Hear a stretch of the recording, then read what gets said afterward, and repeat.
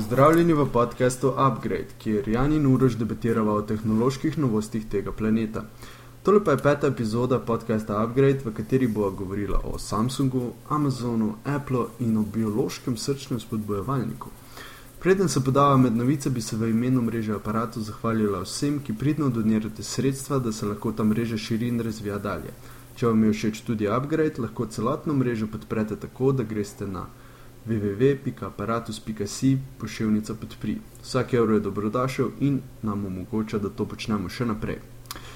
In še posebno obvestilo, tole je sicer zadnja epizoda Upgrade pred odmorom, ki si ga bo vzela za to poletje. Naslednjo epizodo pa lahko pričakuješ 18. avgusta. Zdravo, Uroš. Živjo, Jan. Kako gre? Vroče. A ti je vroče? No, sem glih mislil vprašati, ko... Ja. Jaz se tule hladim pod klimo, veš, pa ne... Ja, eni omate. Ja. Pri nas to ni operativno. Ja.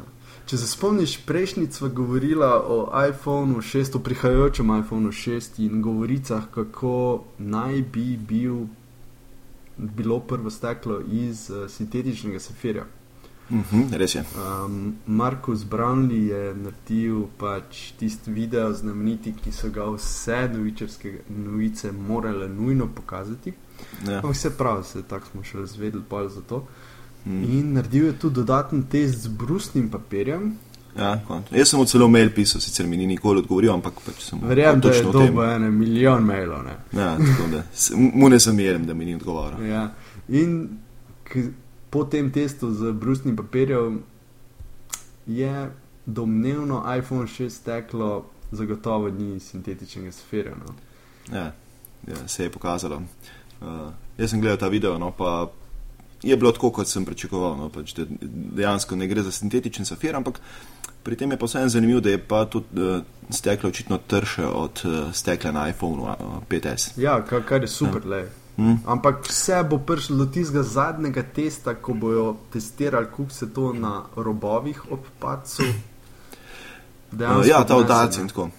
Kako je ta... Pa še nekaj treba upoštevati, ne, ker to steklo, ki ga je imel Marcus, je še vse samo domnevno, ne, za iPhone 6. Mislim, definitivno, ja. Čeprav glede na to, da je tršel od iPhone 5S in tako naprej, mislim, da ne bi nihče šel delati neko fake steklo samo zato, da bi zdaj trolil folk po internetu, ne. Pa da bi imel takšne lastnosti, ne. Ja, vse to, ja. Kitajci so zmožni marsičesa, če so zmožni tega, je pa že vprašanje, ne. Tako je, ja. Ampak kljub temu je, na primer, Apple vložil patent za laminirano steklo, torej lepljeno steklo, ki je pa sestavljeno iz plasti kaljenega stekla v sendviču sintetičnega. Ja, safirja, ja, tako je. To pomeni pač plast safirja, plast kaljenega stekla, pa še ena plast safirja. Kar je dost bolj realno, bi rekel. Ja, ker v bistvu uporabiš na tank sloj sintetičnega safirja, samo zato, da imaš zaščito, potem pa za osnovno trdnost stekla in za upogljivost potem uporabiš pa kaljeno steklo, tako kot je recimo Gorilla Glass 3 ali pa kaj takšen. Ja, na primer, zato ker proizvajalci pravijo, da je umeten safir še zmer dražji od Gorilla Glassa, kar se mi zdi, da so tudi omenila zadnjič. Ja, mislim, da je nekje 10-kratnik, kako je že. Mislim, da je tako bilo pred letom ali dvema je bilo tako, da je bil, mislim, da je sintetični safir $30, ista količina Gorilla Glassa je bilo pa $3. Ja, da ne vem, kjer proizvajalec bi lahko to upravičil. Mogoče Apple bi lahko, zato ker dejansko so firma z največ denarja trenutno. Se kaj so Vertu, poznaš? Ja, Vertu. Oni dajejo sintetičen safir. Ja, sem njihovi telefoni so po 20 čukov, ne? Ja, ok, zato pa oni pač lahko tistih $30 pač gor dal, ne? Tako.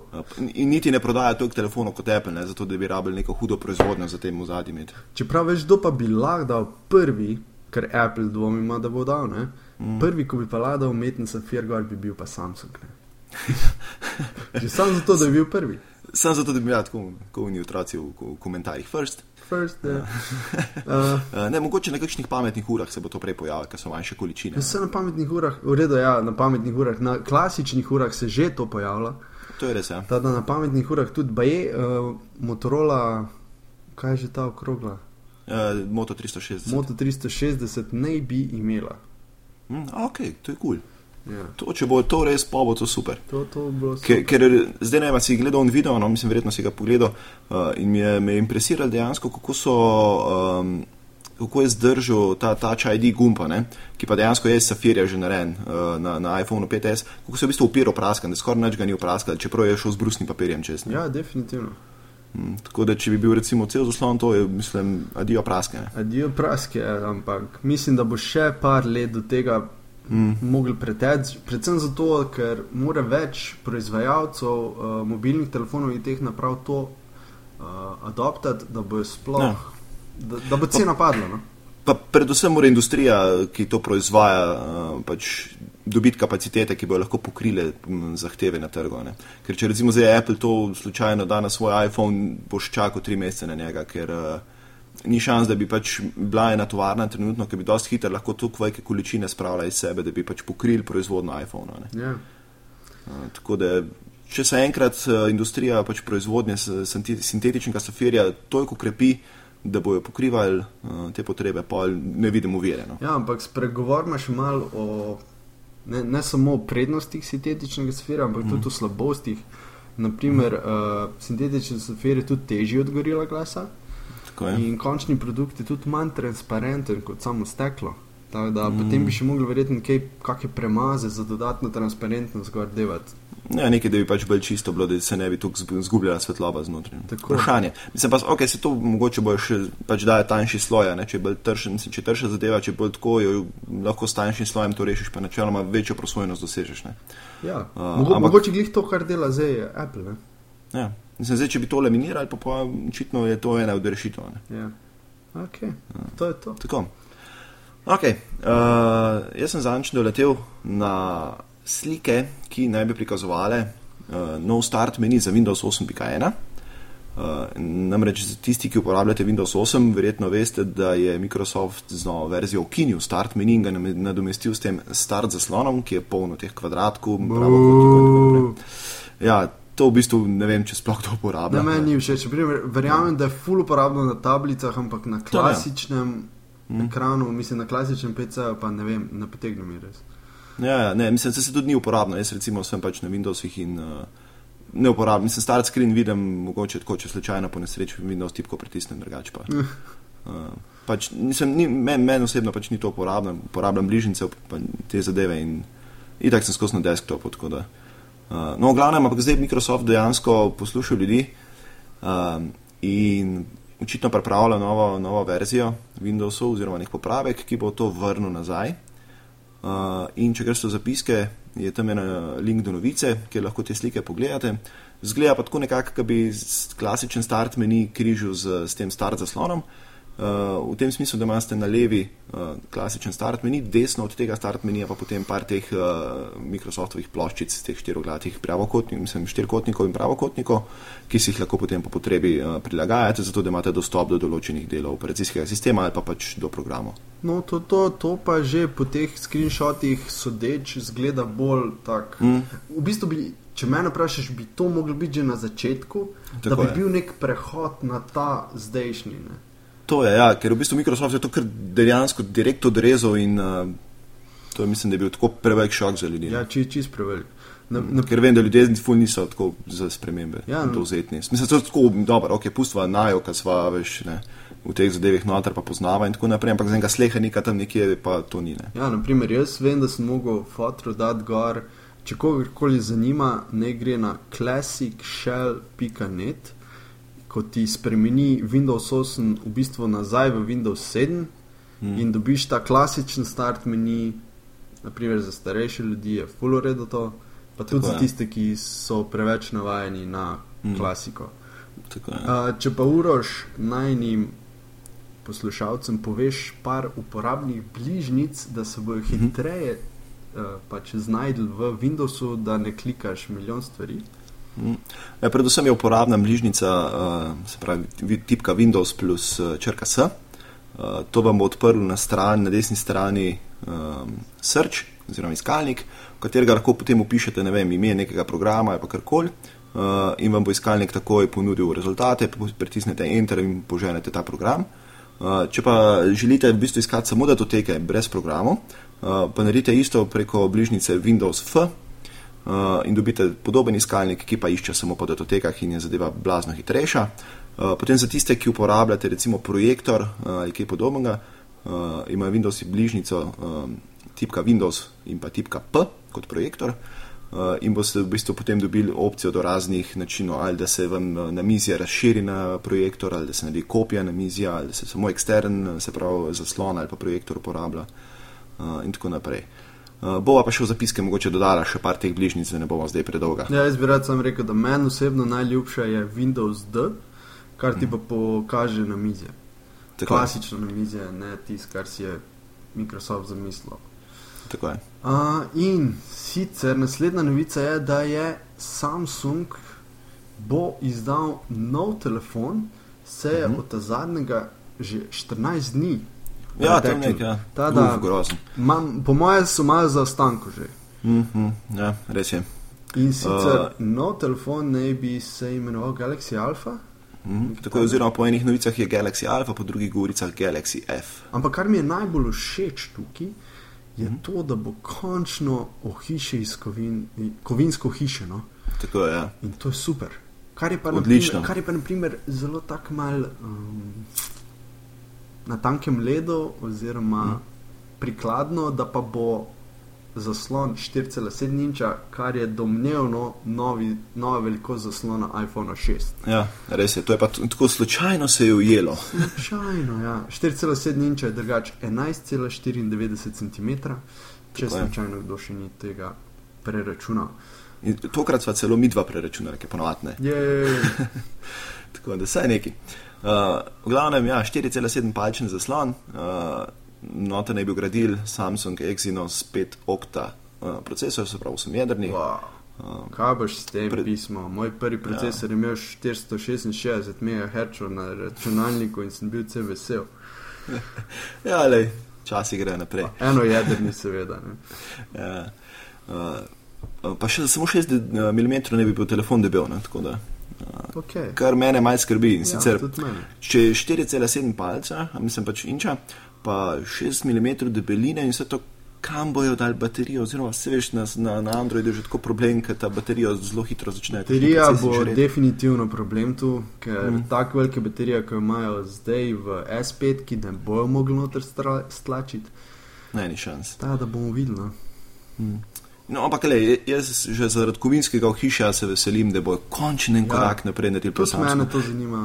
Ker sem pa tako 50 minut preden sem začela tole snemati, sem bral eno zanimivo novico, in sicer, da te nove tablice, veš Galaxy Tab in tako, ta novi, se baje zadnji v hišje pokrov v bistvu se krivi zaradi tega, ker se procesor toliko greje in ker je iz plastike, se je začel to deformirati zadnji. Zanimivo. Sicer to zdaj ni čist, mislim, se je par primerov pojavilo, ni še jasno, je to zdaj čist kot serijska napaka, bo odpoklic naprava ali ne. Ampak, ja, pa zanimivo je bilo več, naprimer tisti uporabniki na polno špilajo igrice, ki vemo, da se grejejo ful.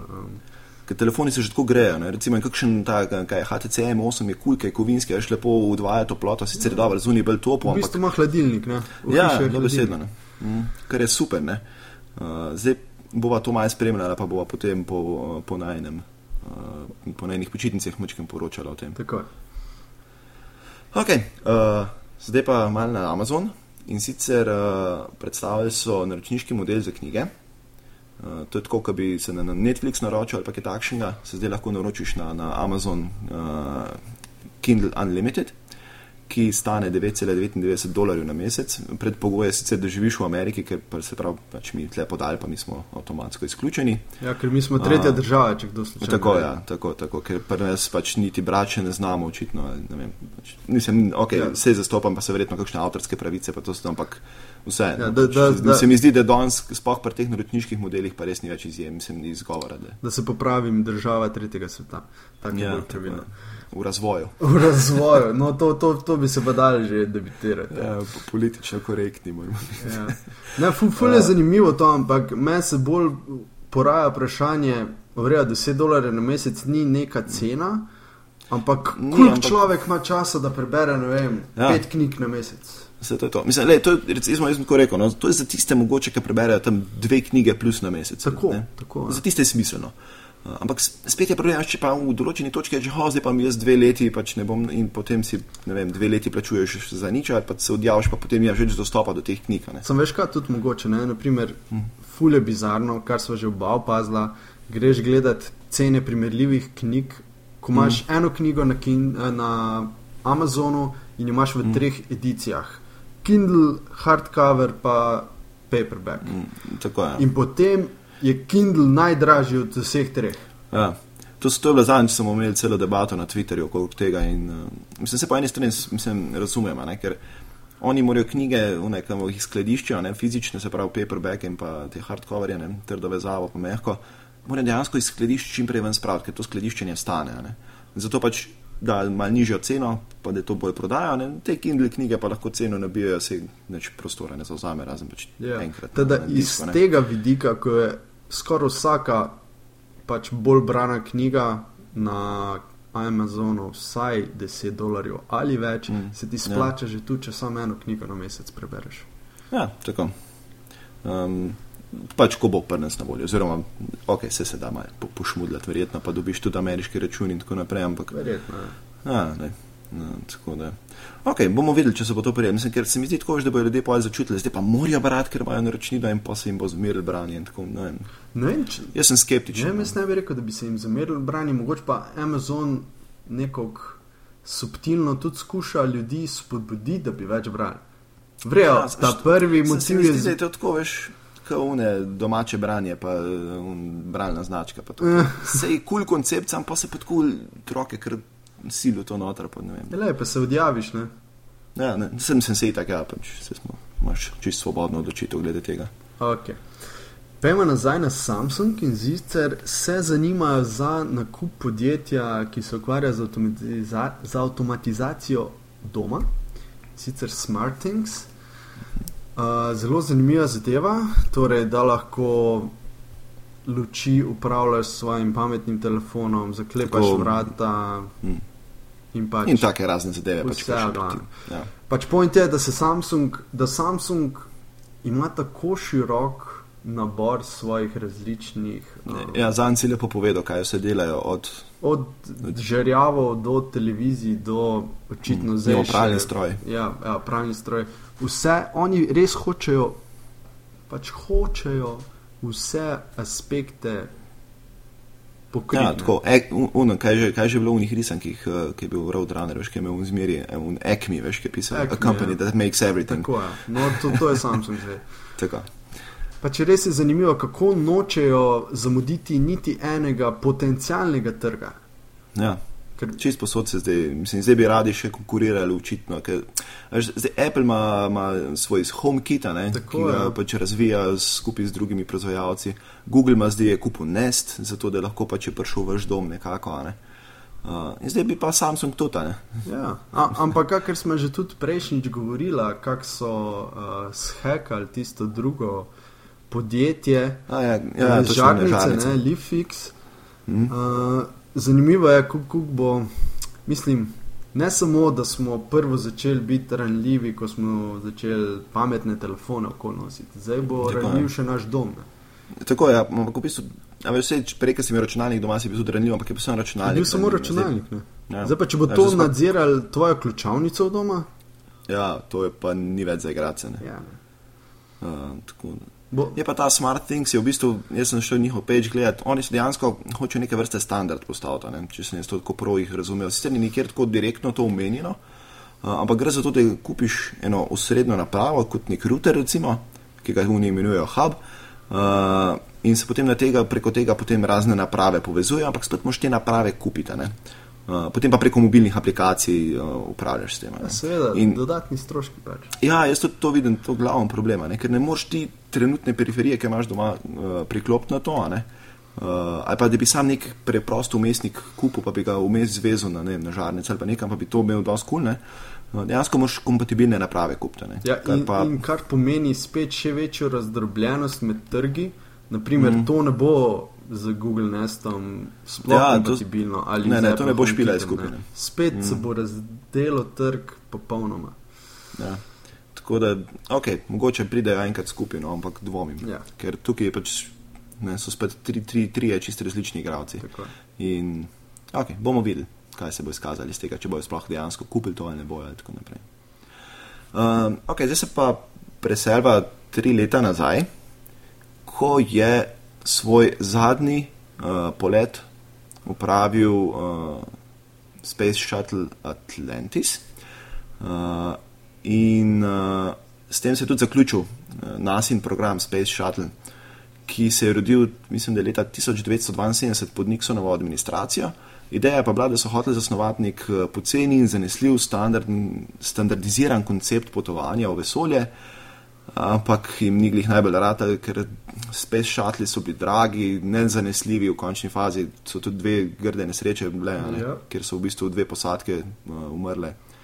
In pa se to je logično, v bistvu, ker oni so tako zasnovali, da so dejansko Space Shuttle pritrdili na eno ogromno kanister goriva, in sicer gre za tekoči vodik, pa zraven eno komoro kisika, pa eno komoro za elektroniko in zdaj pač dejansko so imeli podritijo bombo in so šli z njo v vesolje. In zdaj leti. Mislim, to sam jaz vidim, kam je pelal to, meni je to tako, če tako pomisliš, tega vidika je to grozno. In mislim, že to, recimo, oni so predvideli, da bo življenjska doba programa tako 10 do 15 let, dejansko so pa potem 30 let s temi rekapitulani, se pravi so podvojili predvideno življenjsko dobo. Ne. Ker pomeni, da vprašanje, če je bilo to sploh zasnovan za toliko časa, koliko je šlo še enega denarja, to, da se sploh vzdrževalo. Točno to, Imeli so pa 6 raketoplanov. Najprej je bil Enterprise, ki je poimenovan po vesoljski ladji Enterprise v Star Treku. Tako da thumbs up NASA, super. Škoda je samo, da ni bil nikoli namenjen, da bo šel v vesolje, ampak je bil sam namenjen testiranju pristanku, pa potem letu v sami atmosferi, tako da ni imel ne motorjev, ne keramične zaščite, ne nič. Škoda. Škoda, če že imaš tak cool ime, pa zasedeš to. Potem je bila pa Columbia. To je bil prvi operativni raketoplan, ki je letel v vesolje in je potem takrat leta 2003, če se spomniš, je potem v vstopu v atmosfero razpadal in pri tem je umrlo, mislim, da vseh 7 članov posadke. Zelo tragično. Mislim, da jih je bilo 7, umrli so vsi, ampak mislim, da jih je bilo 7. Potem je bil Challenger, ki je bil drugi izdelan raketoplan in je šel normalno pač tudi v uporabo. Pa je leta 1986 pa pri vzletu eksplodiral. To je tisto, kar sem prej razlagal, da si pač dejansko na bombo pritarjen. Mislim, da je nekaj takega 76 sekund ali nekaj takega po vzletu. V drugi minuti nekje. In kar je bilo zanimivo, takrat je bila prva ženska med člani posadke. In potem je žal tragično umrla pri samem vzletu. Mislim, dejansko so bile to zelo nevarne, pa nezanesljive stvari, zato pa je bila tukaj nesreča. Ker po bistvu šele tretji Discovery je bil pa, se pravi ta tretji raketoplan, ki so ga naredili, je bil poimenovan Discovery in je bil v bistvu šele ta prvi od teh, se pravi do zdaj 4, ampak tretji operativni, ki je bil dejansko normalno upokojena naprava. Se pravi, je dočakal svojo življenjsko dobo cel in brez nesreč. Tako da so ga potem leta 2011 odstranili iz uporabe. Potem je bil pa kot 4. narejen pa Atlantis, ki je tudi upravil pod 21. julija 2014 ta svoj poslednji polet. 2014? Pardon, 2011. In potem je bil pa še leta 1991 narejen pa Endeavour, ki pa je bil namenjen temu, da nadomesti Challenger, ki je leta 1986 potem eksplodiral. Tako da to so bila tista zlata leta, ko je NASA še imela nekako neomejena sredstva in je lahko delala, kar je hotela. Čeprav Space Shuttle je bil tako, se je že politika omešavala vmes in tako naprej, in zato tudi stvar ni bila nikoli zgrajena tako, kot bi mogla biti. Ker so se pač oni umešavali. Zakaj pa ne bi tole kaj ceneja? Človeka pošiljaš v vesolje, ne šparat. In pa imaš na drugi strani Ruse, ki naprimer že zdaj itak skozi ruskimi sojuzi, ali kako se imenuje njihove raketice, gor pošiljajo v atmosfero na ISS. Tako. In naprimer zelo redko, da slišim, da imajo kakšno problema. Pa zmeri smo se delali norce, ruska tehnologija, to vzihar nekaj crkne.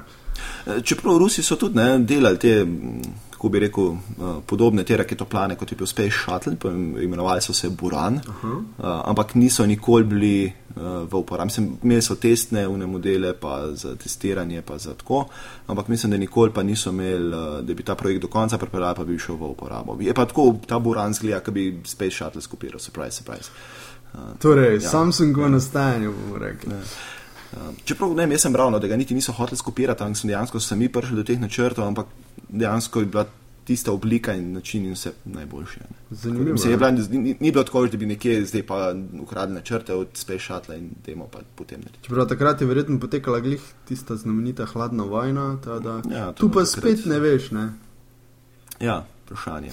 Ampak ne, veš, vse hladna vojna sama po sebi slava bila, ne? Ampak tako za napredek, veš, koliko se je stvari takrat naredila. Ja. Takrat se je vlagalo v razvoj in tako naprej, zdaj pa pač kar stagnira. Zdaj pa stagnira vse.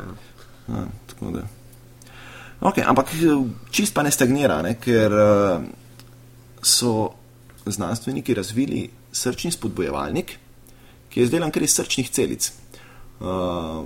Verjetno si bral to novico, da so kardiologi v Los Angelesu razvili posebno tehniko genske terapije, ki spremeni navadne srčne celice, pač srčno tkivo, to so sicer na prašičih testirali, te celice spremenijo v te nadzorne celice, ki skrbijo za srčni utrip, in po 48 urah so povrnili bitje srca v teh pujsih na normalno bitje in je to trajalo nekje 2 tedna. Se pravi, pač po tem postopku so 2 tedna te pujsi normalno imeli utrip, pujs, koliko pač bi imel zdrav pujs.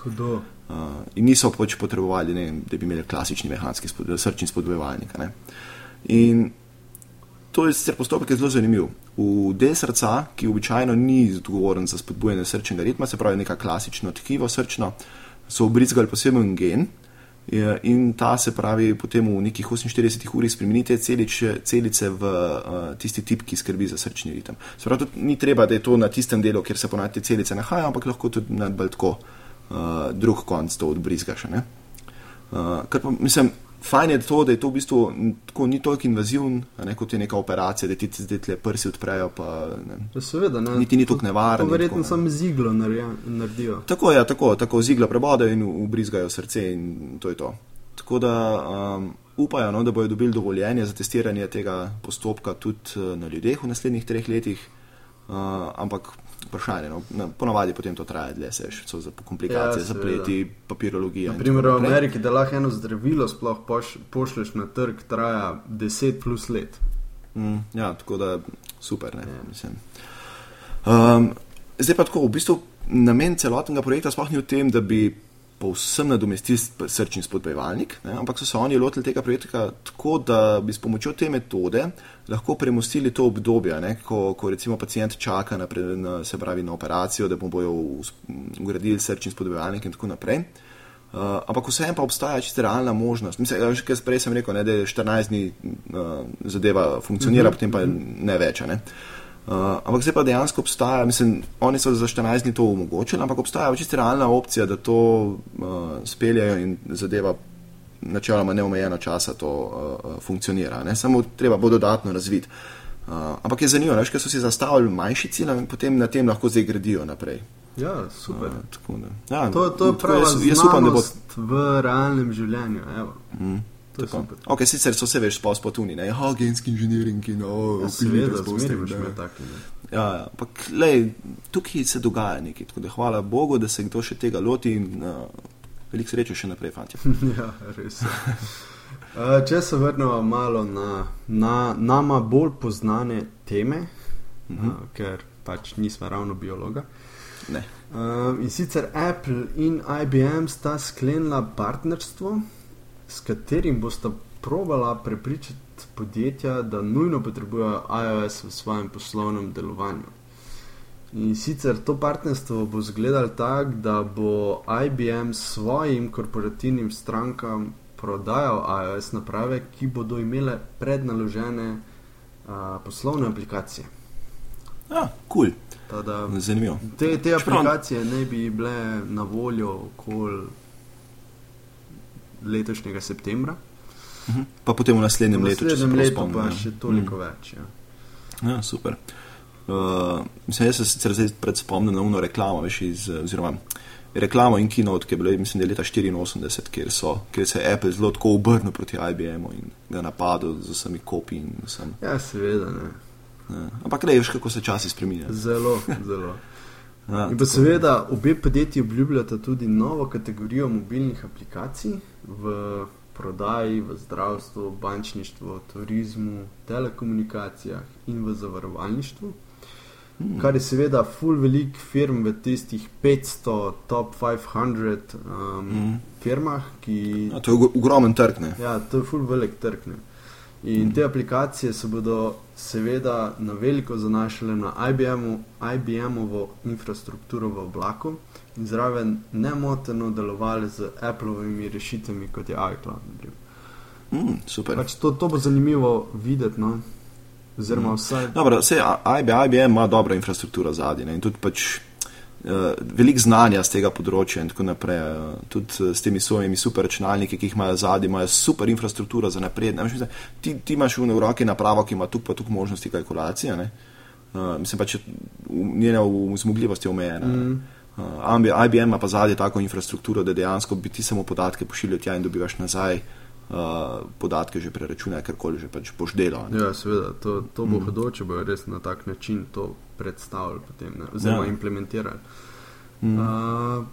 In zanimivo bo videti poročilo čez kakšno leto, kako so se podjetja naprimer navadila na iOS naprave, ne? V vsakodnevnem komuniciranju, pa Apple je zato znano tudi Apple Care za enterprise uporabnike, ki bo IT oddelkom v podjetjih zagotavljal podporo 24/7. To je super, ne? To je tisto, kar za uporabnike največkrat potem ja, sploh za tisti prehod, no. Zato, ker tudi vsi IT strokovnjaki, ki so zaposleni v teh podjetjih, mogoče ne poznajo iOS-a dovolj dobro. Oziroma, definitivno še nikoli niso videli tistih aplikacij, ki jih bojo dali gor. Tako sploh po nekem poslovnem okolju, ne? Ki je v bistvu čisto drugačen pristop, kot pa to, kar bi recimo mi dva uporabljali za, ne vem, igrice pa to. Tako da ja, to bo, mislim, s to podporo pa ta partnerstvo, recimo, mislim, ful je dobro, ker se dejansko veš, ker se ne pokriva ta storitev, ne? Ker Apple v bistvu bolj ne trži zdaj splošni populaciji, IBM ima poslovne uporabnike in se lepo dopolnjujeta. Ja, in sej, tudi, naprimer, Tim Cook je rekel v pogovoru, da jim to nikoli ne bi uspel brez partnerstva z kako takšno firmo, kot je IBM, naprimer. Da pač definitivno vse pokrivata med sabo, kar je super za obe firmi, seveda. Meni se pojavi zdaj vprašanje, bo Google mogoče z Microsoftom potegnil. Dvomim sicer, ker se zelo ne marata, ampak ja, pustimo se presenetiti. Ne? Mislim, da Google pa Microsoft verjetno, da nikoli ne že zaradi Officea pa Google Docs in tako naprej, ampak kaj pa veš, mogoče pa kaj pride iz tega. Ok, gremo malo zdaj na bolj zabavne teme in sicer si ti kdaj igral kakšne pustolovščine igre tako na računalniku? Seveda. Si kdaj igral Grim Fandango? Ne. Nisi. Si igral kdaj Monkey Island? Sem. Super. No, zakaj te to sprašujem? Grim Fandango je pustolovščina, tako iz leta, mislim, da 98, ki so jo izdelali oziroma pač jo je izdal založnik LucasArts in bo doživel prenovitev za Windows, Linux, Mac, PlayStation 4 in pa PlayStation Vita. In mene to je ena najboljših pustolovščin, ker sem jih v svojem življenju igral, sicer zdaj zadnje čase je trg pustolovščin zelo suh, zelo malo se dogaja, zato tudi bojo ta starejši naslov malo obudili. Mi je pa cool, ker je bila tudi, mislim, da je zelo prva 3D pustolovščina, vse tako v grafiki 3D, ker včasih je bilo tako si imel iz strani samo vse narisam, pa si imel klikal okoli in tako, ne. In pa si klikal, ko zmešam po ekranu, če si še kaj zgrešil in no, to je pa v bistvu takrat so to pod LucasArtsom delali. Ful so imeli inovativno uporabniško mestnik, ki si v bistvu hodil okoli in je potem lik, če je bilo nekaj takšnega, s čimer bi lahko če je lahko nekaj prijel ali pa pogledal ali pa prebral, je tisto stvar pogledal lika, ne? Ja. In si potem sprožil dejanja, ne? Tako da nisi imel v bistvu nič tako, da bi po zaslonu mogel kaj blazen klikati in tako naprej. Zgodba je bila ful dobra, glasbena podlaga je bila super in škoda, no, da je ta igra šla potem tako v pozabo, da ni imela nobenega nadaljevanja nič. Je pa zdaj studio Double Fine, ki ga vodi Tim Schafer, ta, ki je bil v bistvu človek, ki je bil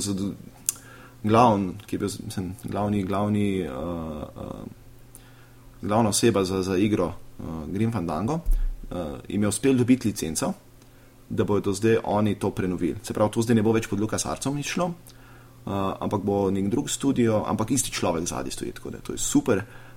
Pa ful se bojo zanašali tudi na to, kar je dejansko community čez leta in leta. Veš, kaj so, ne vem, recimo high-res, se pravi, visoko lustočljivostne teksture so potem uvozili noter, pa ful so hroščo popravljali, pa tako naprej. In to bojo ful te community probali skupaj potegniti, da bojo njihove popravke kar uporabljali. A to so delali kot mode, ali so imeli dejanski source od igre?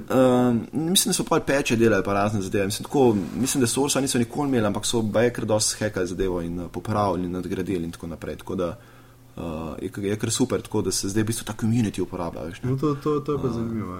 Ja. Tako da jaz komi čakam, da to pride spet ven. Ful je bilo zanimivo, prej, ko sem te za Monkey Island sprašval, to je bilo pa leto predtem, preden mi igra je šla, je Monkey Island išel, in si tam v enem pubu nekje, mislim, da je bila celo nek chicken restaurant ali neki, je bil en ta Lečakov okostnjak, Lečak je glavni zlikovec v teh igrih, je en okostnjak tam bil zaboden v hrbet in če si ga premaknil, si videl, da je imel na klobuku gor eno nalepko in če si jo prebral, je pisal gor Ask me about Grim Fandango. So že takrat tako easter egg so malo namigvali na to novo igro. Huda, ja. Kar me zanima je to, ta igra je bila v smislu, da si, ne vem, hodil po sobi in zbiral različne namige in potem naprej zgodbo pelal, ali kako? Ja, tako v bistvu pač zelo z tega vidika je bilo dosti klasična pustolovščina. Ful je bilo dobro, ker je bilo tako veš malo tista noir scena, detektivska in tako naprej. Aha, na to. Ja, to je bilo v bistvu, si bil že mrtev, ne? Si bil kostnjak in si potem v bistvu v posmrtnem življenju si tam se noter to dogaja. Tako da glavni lik je Manny Calavera, ki je v bistvu Calavera, mislim, da je po špansko Lobanja, tako da si potem neko kostnjak in šetaš okoli in se mislim, da v razponu 4 let zgodba dogaja. Tako da ni več tisto statično, sam na enem mestu, pa sam zdaj.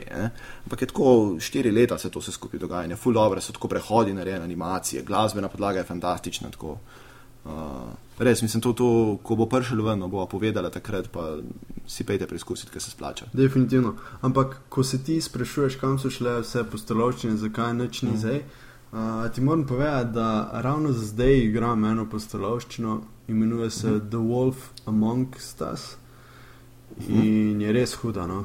Jaz sem zdaj iz teh samih iger ful vam padal, tako da niti ne sledim. No, tudi je taka noir scena in sicer si navezuje se na te fable karakterje, torej iz pravljic, ala volk iz rdeče kapice, je ta glavni lik in potem sta še Sneguljčica, ampak so v modernem okolju, naprimer v New Yorku, kje so že. Zakon. In res je huda igra, mislim, dela na skoraj na vseh platformah, na Windowsu, na Xboxu, na PlayStationu, verjetno za Maca nisem prepričan, na Linuxu ziherni. Tada res je huda igra, tada predlagam, da pogledaš. Evo, bom. Bom mogoče še kakšen link o tem tudi pustila potem v zapiskih. Tako. Ok, še ena igra, ki pa jo dejansko igram in sicer na svojem telefonu. To bi že mogoče lahko rekel, da je igrca. Ja, tle, jaz kar vse igre. Ja, v bistvu gre pa za igro Timberman, ki jo že nekateri označuje za nov Flappy Bird. Je pa tako blazen preprosta scena, imaš drevo, si gozdar in sekaš ta drevo in drevo se potem v bistvu niža in niža in niža, potem imaš pa levo pa desno veje in se moš tem vejam izogibati, tako da sekaš enkrat z leve strani, enkrat z desne strani in to je to. Časovno si omejen in hitreje, ko sekaš, čas pridobivaš, če si pa počasen, pa čas zgubljaš. In je v bistvu res čist simpel in potem valjda padeš not in zgubiš tako pol dneva. Je pa brezplačna igra, imaš možnost sicer nakupa v aplikaciji, da se znebiš reklam, pa še neke preobleke dobiš za svojega gozdarja, ampak neč tako, da bi mogel to kup, da bi boljši. Ja. Meni potem v screenshotu zgleda dosti taka pokjena igrica, ki ne vem točno, zakaj bi svoj čas zapravljal za to, ampak okej. Ja, razen do tistega trenutka, kaj naložiš, pa pol zgubiš. No, v redu, bom naložil, bom zgubil podnev. Tako da na voljo je pa za Android, pa za iOS, tako da linki bojo pa v zapiskih. Tako. No pa še, ker sva še zdaj tle pri teh mobilnih aplikacijah, je pa ena stvar, ki mi je pa cool, da smo v Evropski uniji, to, da je Evropska komisija Google naročila, da aplikacije, ki ponujajo nakupe znotraj same aplikacije, ne smejo več nositi oznake free oziroma brezplačno. Super. To je pa končno. Cool. Končno, ja. Sicer ni znano, bo to tudi implementirano v Ameriki, pa tako globalno, ampak Google bo dejansko, ne samo, da bo v bistvu onemogočil, da bodo te igre kot brezplačne, tudi v imenu ne bojo smele več imeti besede free oziroma brezplačna. Super. In kar je še najboljše pri vsem tem, stvar ne bi bila implementirana do konca septembra, tako da ful hitro že to pride, ne bo več zdaj smo se odločili, da bo to, imate 5 let. Imate 5 let, ja, točno to. Tako da, thumbs up za Evropsko unijo z tega vidika. Jej.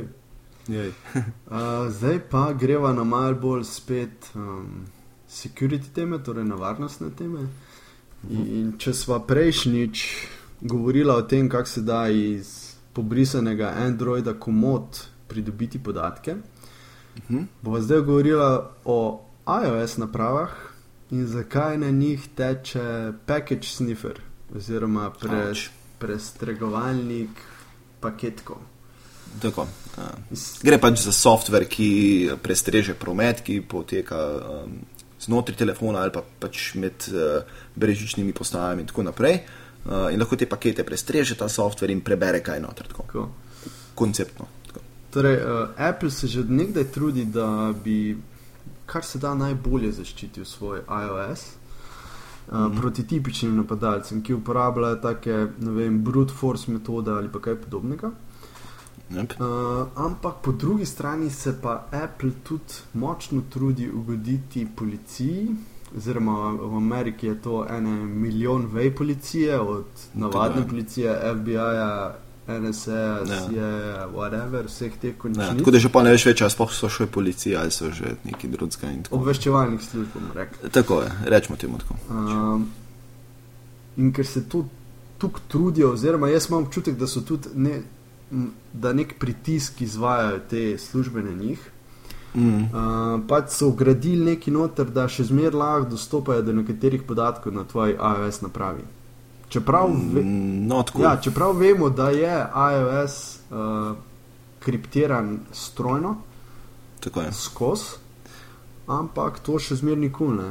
Ampak seveda ne more policija kar reči, zdaj mi odklen tegale, ampak mora imeti nek upravičen razlog oziroma sodni nalog. Ok, sicer to malo umili zadeva, ampak še vse en. Ja, ampak ne. Mislim, vsi vemo, da je to ful namenjen za ZDA in vse njihove protiteroristične ukrepe in namen, da, ne vem, spostavijo policijsko državo ali neki. Ja, tako, v bistvu niso v tem vidiku nič boljši, kar Rusi. Točno tako je, čist nič. Pa veš, meni je to tako, veš, če Apple lahko dostopa do tega, kdaj se bo najdel prvi človek, ki bo ugotovil, kako Apple do tega dostopa, pa bojo še oni. Ne vem, mislim, ok, se vem, da ni to tako simpel, ker se sliši, ampak še vse, če lahko nekdo dostopa, lahko nekdo drug tudi. Ja, definitivno.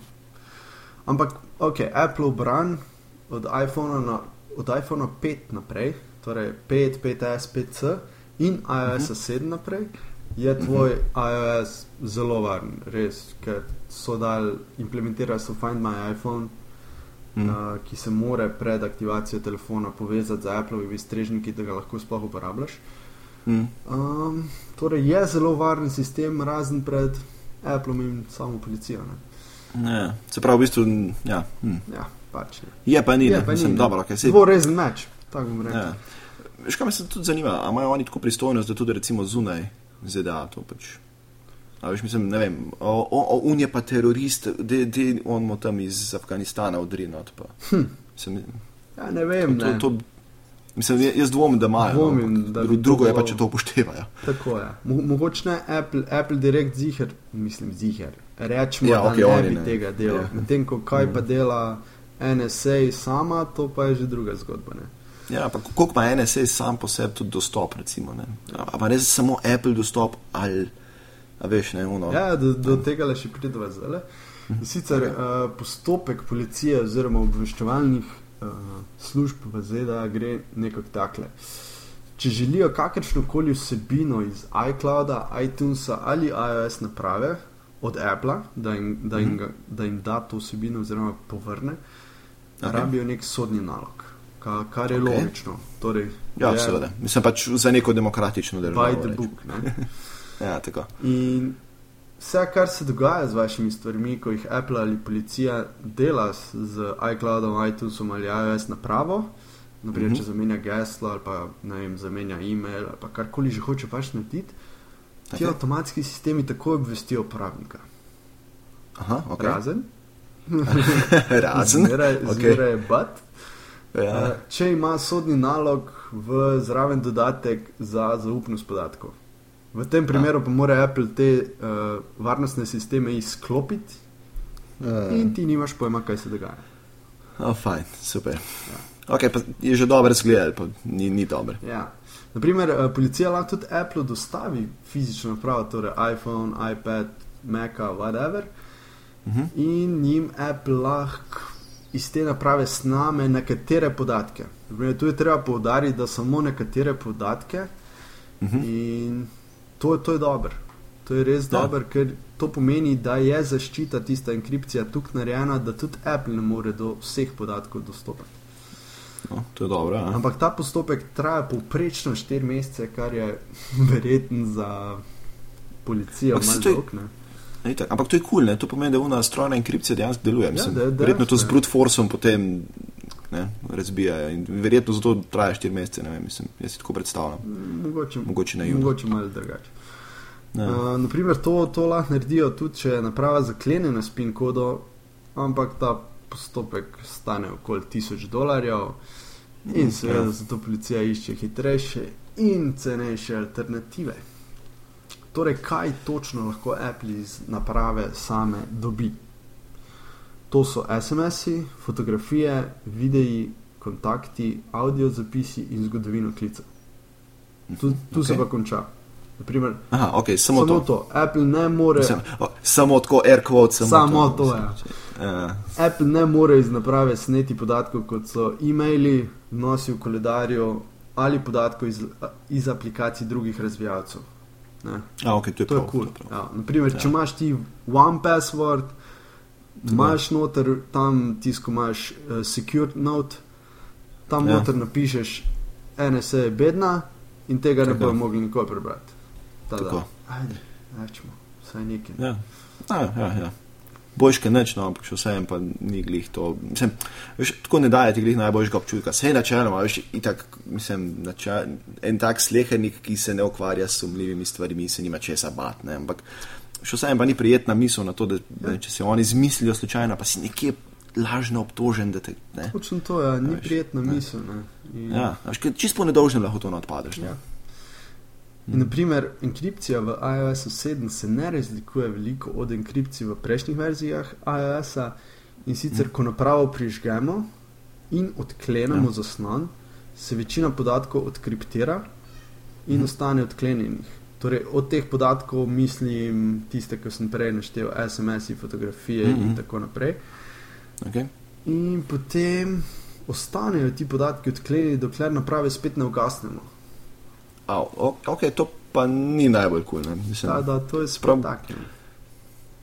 Dokler načeloma imaš napajanje, dokler je baterija polna, potem ti podatki še vse. Ja, naprimer, na ta način lahko policija, ko te ustavi na cesti, pa ne vem, aretira, pa ti zaseže telefon in začne brskati po njem, ne? Ja, dobesedno. Mislim pa čakaj, spet imeti nalog in tako naprej, ampak ne? Ja. Bojo že dobili tisti nalog, če bojo hoteli. Ja, in vse več raznih podjetij skuša razviti orodja, s katerimi bi lahko prečesali te odklenjene podatke, ne, ko je naprava prižgana. To je zelo podobno, kot sem jaz delal zadnjič, ko sem omenil na iPhone 4, ampak na iPhone 4 še to gre in na prejšnjih verzijah z temi odprtokodnimi rešitvami medtem ko ta podjetja seveda te programe držijo in tega ti ne bojo dali, oziroma ti prodajo, če že daš, ne vem, velike denarje. Tako.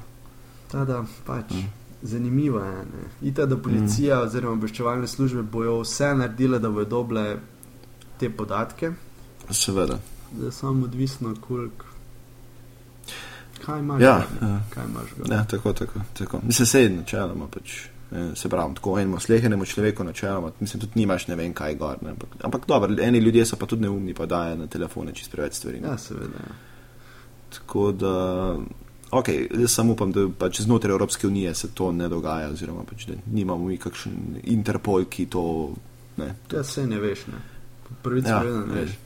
Ampak v začetku... Ne veš, dokler nekdo tega ne naglasno. Dokler ne pride spet kak Snowden, ne. Zato je tukaj pomembno, da taki ljudje obstajajo, da razkrijajo, kaj vlade delajo in kako nas v bistvu farbajo, pod mač povedano. Tako je. In ja, nič nismo govorili o packet snifferju, ki je vgrajen v vsako iOS napravo. In po defaultu je odklenjen, ne potrebuješ, da je naprava v developer načinu, kar bi na primer pomenilo, da bi lahko sam kot developer dostopil do te naprave. Ja. V bistvu lahko čist normalno, pač brez da si, kad nemaš kakšne koli posebne privilegije. Ja, če koga zanima, to je storitev, ki teče v samem procesu iOS-a, com.apple.pcapd, pač ime kot ime, in naprimer, ko je telefon priključen na omrežje, začne ta storitev dumpati mrežne podatke in HTTP zahteve, ki prihajajo v in iz naprave. To pomeni, da lahko potem kdorkoli targetira iOS napravo in prestreže promet, ki poteka med napravo in zunanjim svetom. Ok, to ni cool. To ni, mislim... Ja, mislim, še smer moraš znati to, ampak tisti, ki je A veš, kaj imaš že vse pripravljen za to, ne, mislim... Kdaj bomo prišli do te točke, ki bojo oni, ki znajo skripte downloadati, pa jih pač poganjati, tudi do tega prišli. Ja. Mislim pač oni, ki nimajo posebnega znanja, razen to, da pač znajo pogooglati te stvari in jih izvediti. Ja. Upajmo, da ne bo, oziroma da bo Apple že tukaj naprej napredoval z razvojem enkripcije, ali pa da bo celo se na eni točki uprl vladi in pa pač zaklenil vse skupaj. Pač enostavno rekel ne. Tako, ja. Ampak bomo videli, ne. Znaš nekaj vode preteč. Bomo spremljali. Ja, to je to, kar se tiče iOS sistema. Vidimo, da ni vse tako rožnato, kot smo mislili. Ja, res je. Ampak da je tudi pa kar nekaj znanja potrebnega, da lahko dostopaš do pač takih podatkov. Ne more zdaj kar to vsak mulc, ki se priklopi na internet. Tako mislim, da zaenkrat smo še lahko dokaj mirni, če pa ste kak kriminalec, paranoik. Potem pa pač... Ja, ali pa kak paranoik.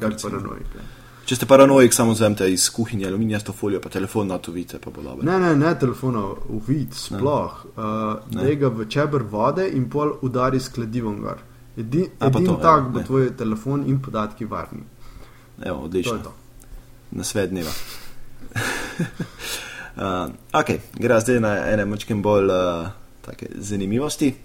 In sicer zdaj, ko se je nogomet končno končal, pa ko so Nemci zmagali, bravo Nemci, zaslužili ste si. Ja, res je. Ja. A to si vedel, da so imeli Nemci prav dol svoj center zgrajen? Kakšen center? Ja, v bistvu, recimo pride ekipa dol, pa jih pa ali hotel ali pa nekam namestijo, pa imajo tam recimo kak stadion na voljo za treniranje. A svoj olimpijsko vas, misliš? Ja, tako nekako, so se kar zgradili svoje naselje, pa fuzbal igrišče, pa tako pa so imeli čist privat, ker jim pač tisto, kar so imeli oni dole, Brazilci ni odgovarjali. Ja, v redu, ne, tudi prav. Ja. Če si svetovni prvak, pa že ne. Ja, očitno jim je pomagal. Ja. Tako da, ja, to so res polne hiške, pa bazeni, pa vse, tako res. Hudo. Ja. Kupili so tam neki zemlje in to je to. Mislim, kaj se za vas zemljiš, ne, tako da to bo zdaj za turistične namene, ba je uporabljen naprej. Super. Tako, če boš daj v Braziliji, lej, neš lahko pogledati. Ja, uspod. V glavnem, zakaj zdaj govorijo o nogometu? Zato, ker je Adidas izdelal pametno žogo. To pa zgleda tako, da ima vgrajeno Bluetooth povezavo to žoga in vam na vašem mobitelu potem lahko pokaže podatke z žoge, kot je recimo pospešek, pa vrtenje, pa celo lok, po katerem je žoga letela. Tako v bistvu Adidas ima eno aplikacijo, ki se reče Mi Coach. In mislim, tako se mi zdi uporabna zadeva za treninge, ampak ne za mene, pa za tebe, ker žoga stane kot $300. Okay. Glede na to, da se ne ukvarjava glih profesionalno s fuzbalom. Jaz sploh ne, če me kdaj kdo videl. Tako mislim, se ni najbolj jasno, kakšne senzorje ima vgrajene, ampak jaz sklepam, da gre verjetno kakšen pospeškomir, pa pogojno kakšen kompas, in potem lahko to se zračuna ven glede na udarec in potovanje. Kaj mene bolj zanima, to me zmeri zanima, naprimer, že prej sem si predstavljal, da morajo kakšne take žoge obstajati, ampak naprimer, če ti daš na eno stran v žogi to noter, pomoš tudi na drugo stran dati, da jo balansira spet, ne? Veš, kako mislim, da je v tej pametni žogi je to tako narejen, da je za ta del, ki je senzor pa to, mislim, ne me zdaj za besedo, zdržati sem v glavi podatek, da je to v bistvu na sredini žoge in je potem na stene pritarjen, tako bi rekel, z nitkami, da je v bistvu visin znotri žoge v sredini. Cool. In pa če to v centru not, pa je to načeloma vse in z kjerega konca vrtiš. Tako, v udarcih se ne bo poškodovala sama elektronika. Tako. V bistvu malo zaniha verjetno to noto, ampak to je to. Zanimivo. Ne bom sicer trdil, ampak nekje sem videl, ki je bilo neki presek. Kaj pa ti senzori, verjetno se morajo napajati z nečesa? Dobro vprašanje. V bistvu ni bilo nikjer podatka sploh o tem, kako, se veš neuno, tole dela, pa ne nas spraševati, kako, da ne v slučaju kdo še naredi. Ali pa da kupijo žogo, jo razrežejo, pa vidijo, kaj je noter. Ampak po mojem je kakšna baterija ali karkoli, sam kam to zdaj dajo, pa kako, ne me spraševati, ker nimam toliko podatka, toliko znanja in tako naprej. Uroš, mislim, da ti nekdo zvoni na vratih. Ja, nekdo mi zvoni, jaz upam, da bo žena prestregla ga. In sicer grejo naprej na prvi trailer za novo sezono Doctor Who. To bo spada v kakšne glave ali pa Film Flow. Oba odlična podcasta, poslušajte jih. Ampak mi, da smo oba fana Doctor Who, da ne moramo mimo tega. Tako je. Jaz sem zadnjič gledal in sem čisto nadušen že, kdaj bo. In sicer prva epizoda bo 23. augusta na BBC One. Vem, da bomo spet bojo torrenti ob polnoči bom zalaufal torrent sam zato, da bom lahko gledal že tisti dan. To je to. In če kdo ne ve, Peter Capaldi je novi Doctor Who. Tako je. V zapiskih je link do trailerja, tako mi gre. No in Peter Capaldi se je že prej pojavil v epizodi The Fires of Pompeii, ker je igral kiparja in trgovca Luciusa, ki na ulici kupi TARDIS, s katerim sta Doctor Who in Donna prišla v Pompeji. Takrat sta hotela v Rim iti, pa sta tam nek na ulici parkirala in sta prišla nazaj, ni bilo več TARDISa nikjer, ker ga nek trgovec pograbil in ga temu Luciusu prodal. In naprimer, zanimivo je, da so uporabljali, mislim v redu, dejansko on je dober, odličen igralec, ki je vreden vloge Doctor Who-ja, ampak zanimivo je, da so uporabljali koga, ki se je že pojavil v epizodi. Sem res, da zelo stranska vloga. Sicer letijo maj kritike tudi na to dejstvo, ampak se mi zdi, da mislim, tako, kakor res Capaldija sam ga poznam in tako naprej, se mi zdi, da bo prinesel več tiste malo strine, da ne bo več tako... zelo ostr bo po mojem, zelo. Se mi zdi tako cool, veš, da je malo spremembe spet. Ampak... Le bomo videli. Bojo novi fani in stari fani se bojo malo ohladili, bom rekel. Tako je. Ampak, naprimer, to, ko smo rekli, da se je že pojavil v epizodi, ni nekaj, kar bi BBC zdaj prvič naredil. Naprimer, v 5. sezono je prišla nova spremljevalka doktorja in sicer Amy Pond, ki jo igra Karen Gillan, ki se je že prej pojavila v Doctor Who v eni stranski vlogi. Veš, to pa nisem vedel. Ni to tuje. Ni pa reči, da bi se to naredil. Cool. Tako da jaz, 23. augusta, to je glih 5 dni po tisti epizodi, ki se vrneva in pol naslednji bova verjetno kje pokomentirala to. Bolj na kratko, zato ker vemo, da je to glavno od glav in Film Flow. Tako, to glave in Film Flow in tako. Ampak še vse si ne more povedati, ker je Doktor cool, pa so daleki, pa dinozauri bojo tako po Londonu in vse. Zakon. Awesome. Ena stvar, ki pa ni tako awesome, je pa en audio zapis, ki je prišel na internet, oziroma pač en posnetek, kako je en revež hotel, mislim, ne tako nek slehernik, ampak eden od zaposlenih pri EON, en urednik, hotel prekiniti naročnino v Ameriki na njihovem ponudniku interneta pri Comcastu. In moj bog, to morate poslušati, ker je 8 minut pregovarjanja. Gre pa za to, da v bistvu ta človek pri Comcastu, ki se je oglasil, je hotel na vsak način prepričati in dobiti podatke, zakaj hočejo to prekiniti in zakaj se hočejo najboljšemu ponudniku odreči in 8 minut tega pregovarjanja in svaka čast temu človeku, ki se ni zdrl na tega predstavnika Comcasta, ker jaz bi se po mojem po 2 minutah tako zdrl. Marsikomu bi hiter film počel, ampak... Ja, pa še to, ne? To je bilo 8 minut posnetka na 10 minut podlage, ki je prej se pa ena druga ženska zmenila in je pač kapitulirala in je potem temu tipu dala, da ne se on meni naprej.